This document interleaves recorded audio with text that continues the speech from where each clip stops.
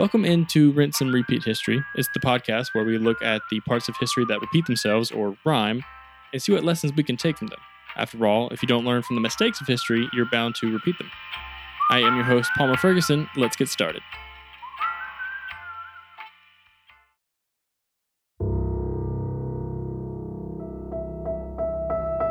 The first season of Rinse and Repeat History is called The Pale Riders.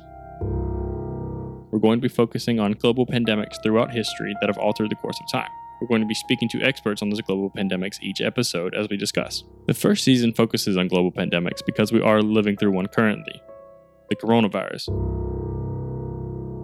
At this moment, the coronavirus has touched every corner of the earth, with over 400,000 cases confirmed worldwide and about 20,000 confirmed deaths. The first episode of The Pale Riders is going to focus on the Justinianic Plague with expert Lee Mordecai. Lee has written many papers on the Justinianic Plague, some titled The Justinianic Plague, an Inconsequential Pandemic, and Rejecting Catastrophe, the Case of the Justinianic Plague, which you'll hear us talk about during the show. He's a very smart guy, he's a great expert on the Justinianic Plague, and he has a lot to say. He has a very interesting point of view on the Plague of Justinian that some might deem controversial. And let's jump in.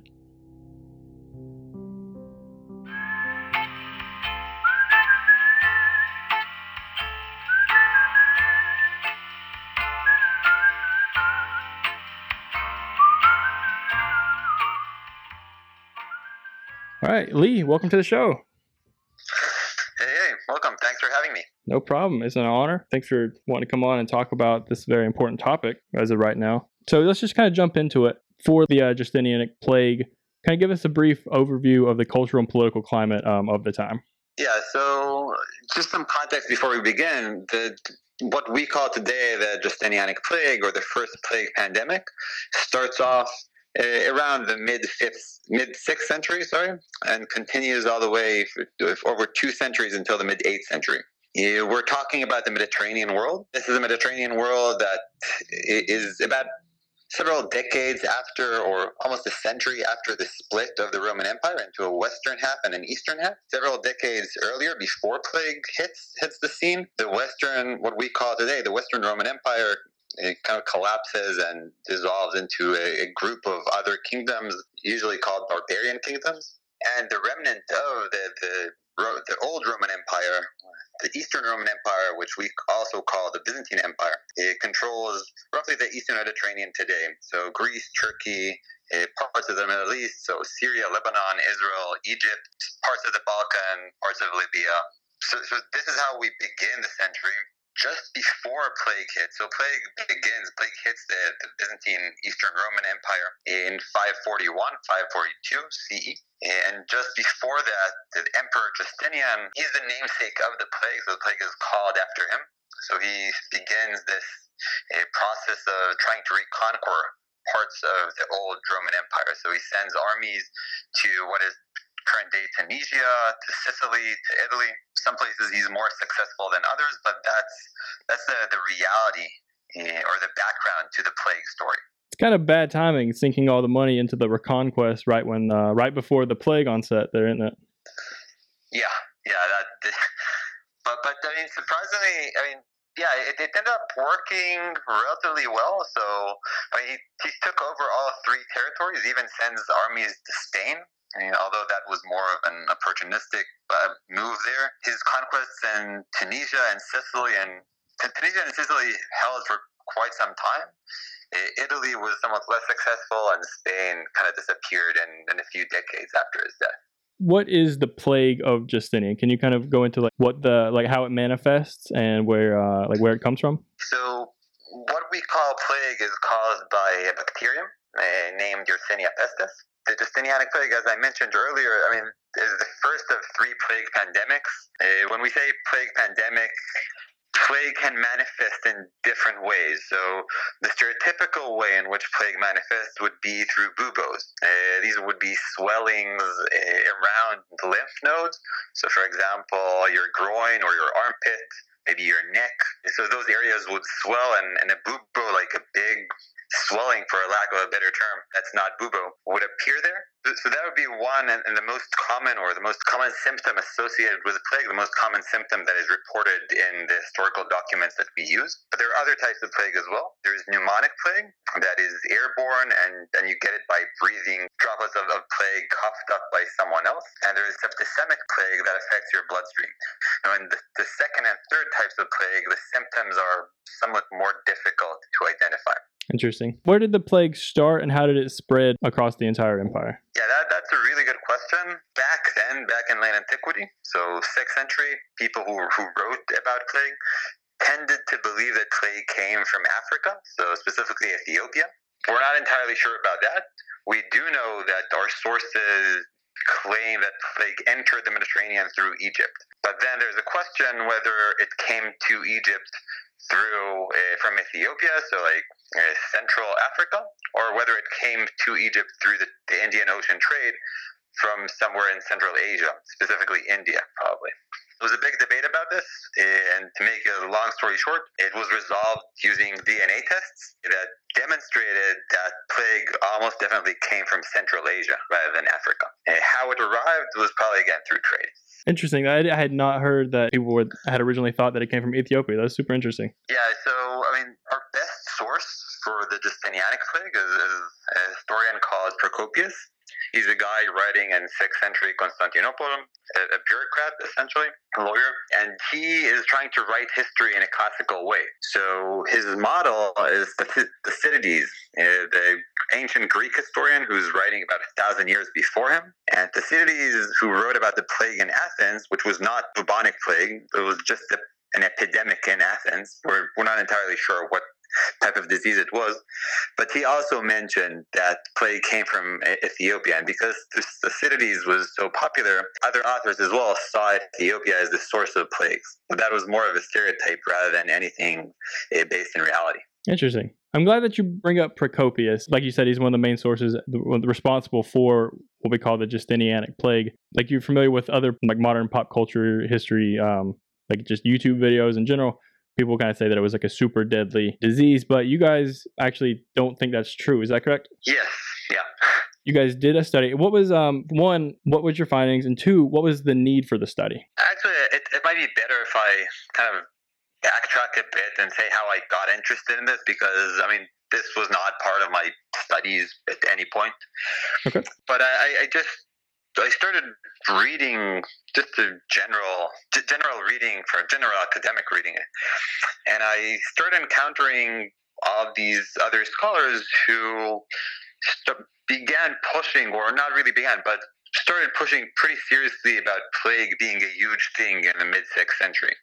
Now, I studied the 6th century for other reasons, non-plague related, and it seemed to me unlikely that so many people died from plague, simply because it wasn't in the sources I read. So I knew Procopius, I knew other sources, but plague didn't feature as big as I thought it should if so many people died. And when I started seeing all these other claims about plague killing so many people, I started thinking, okay, maybe it killed, maybe it didn't. I need to check this out. So that's how the story began. And again, the way we proceeded, the article you were referring to is actually part of a much larger research project that looks at the Justinianic plague. And the way we did it is essentially to look at all the sources we could find. So all the historical primary sources, all the historical texts that were written that mention plague, these actually appear in catalogs. That's saved some time. We also looked at the other types of sources of information, places where we thought we might be able to find signals for plague if plague really had such a massive demographic effect as, again, most scholars seemed to believe. Good deal. And I read the papers, the study, I have them pulled up, Rejecting Catastrophe and the Justinianic plague and inconsequential pandemic. That's it. Yeah. Yes. So those two are out. There's another article that looks at the historiography, so how people thought and wrote about plague, how modern scholars thought and wrote about plague over the past 20 years. And that actually continues someone else's article that did that until 2000. And we have a few other articles also at various levels of publication, stages of publication. Excited to read those. But now, one of the things that I thought was most interesting reading the Projected Catastrophe and Inconsequential was that one of the things you found was that the number of inscriptions would have changed during the time if there were as many people dying as Procopius has suggested, but they didn't change. Is that right? Yeah. We tried to figure out ancient demography, and anyone who's tried to do this immediately knows there's no real way to learn or to guesstimate how many people actually lived in, let's say, the 6th century Roman Empire. So there's no way to say whether it's 20 million or 30 million or 40 million or 80 million people lived in this empire. So we kind of gave up on trying to find an absolute number. And one way in which we tried to solve this problem was to look at different proxies for population levels. One of these was inscriptions.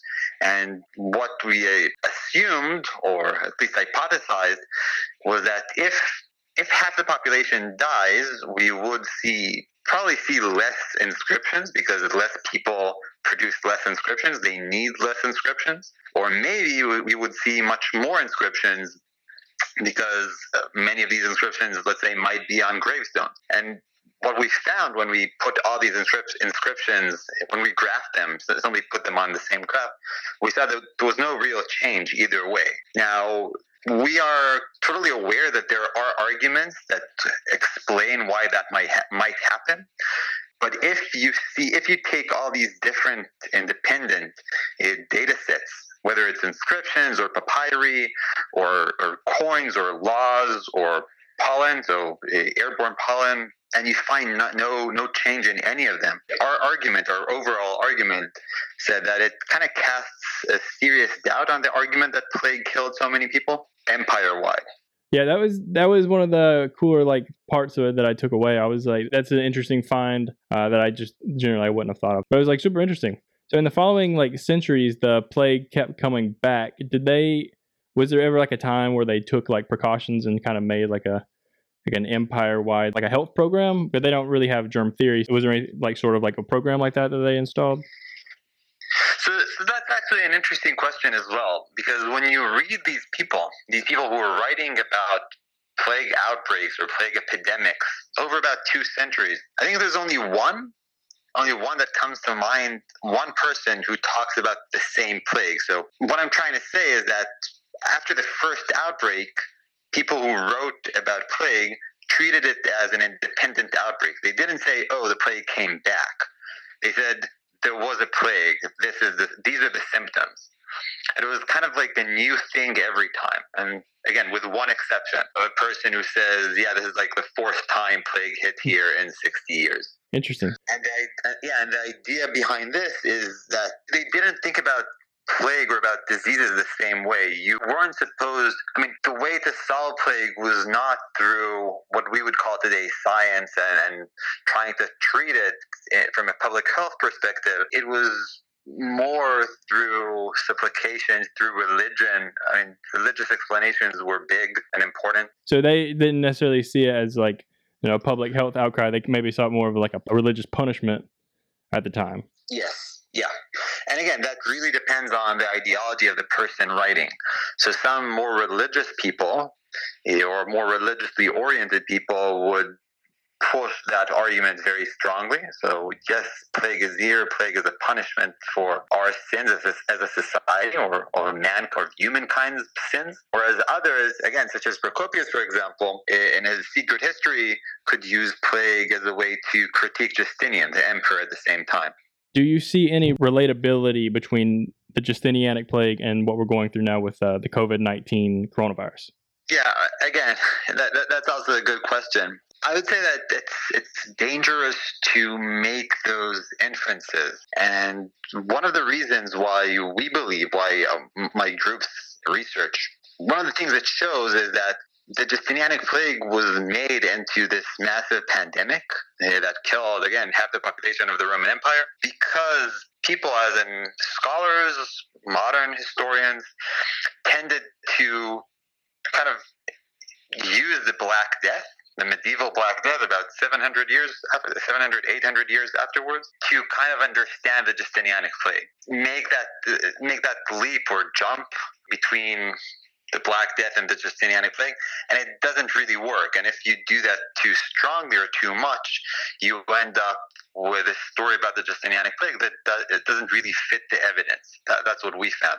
So that's a major danger that we should do before we approach any such comparison. But I think other than that, the panic, the terror that people seem to feel around us now, or at least based on my experience over the past couple of weeks, I think that's similar. I think the ways in which governments responded, there are similarities as well, maybe in trying to mitigate whatever was going on. I would also add that the different ways in which people kind of make sense of the world around them and explain this very unusual thing that's happening. So we see that in the past, and we definitely see the same thing today. Maybe not in the mainstream media, but if you look a bit online, you can find all these different theories about why plague is happening, and these theories are usually associated with the ideology and values of the people promoting them. So we see the same thing in the past. I mean, there are very different ways to see and understand the same event and learn from the same event. Beautiful. And I think what you just did there was you actually answered my last question as well, with lessons we could learn. So you kind of bundled those two together. So I'm going to make a new question real quick as we wrap up the show. Unrelated to the Justinianic plague, or possibly related to the Justinianic plague, what, if any, books are you reading right about now that you could recommend? Yeah, so I'm reading several books about plague and pandemics. Specifically, I'm reading a book about the outbreak narrative, which is the type of story we tell ourselves when we encounter outbreaks of infectious diseases. And that's both in writing, but also in popular culture, such as film, TV series, The Walking Dead, for example. The book is called Contagious, and it's by Priscilla Ward. All right. Well, everyone have to go check that out. Lee Mordecai, thank you for coming on the show, sir. Yeah, thank you so much, Butler.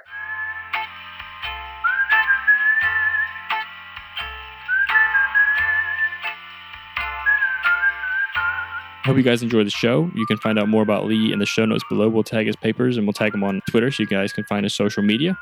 Please let us know if you enjoyed the show in the comments below. Just leave a like and subscribe. Follow us on Twitter, which will also be tagged in the show notes below. And like J. Cole said, history repeats itself, and that's just how it goes.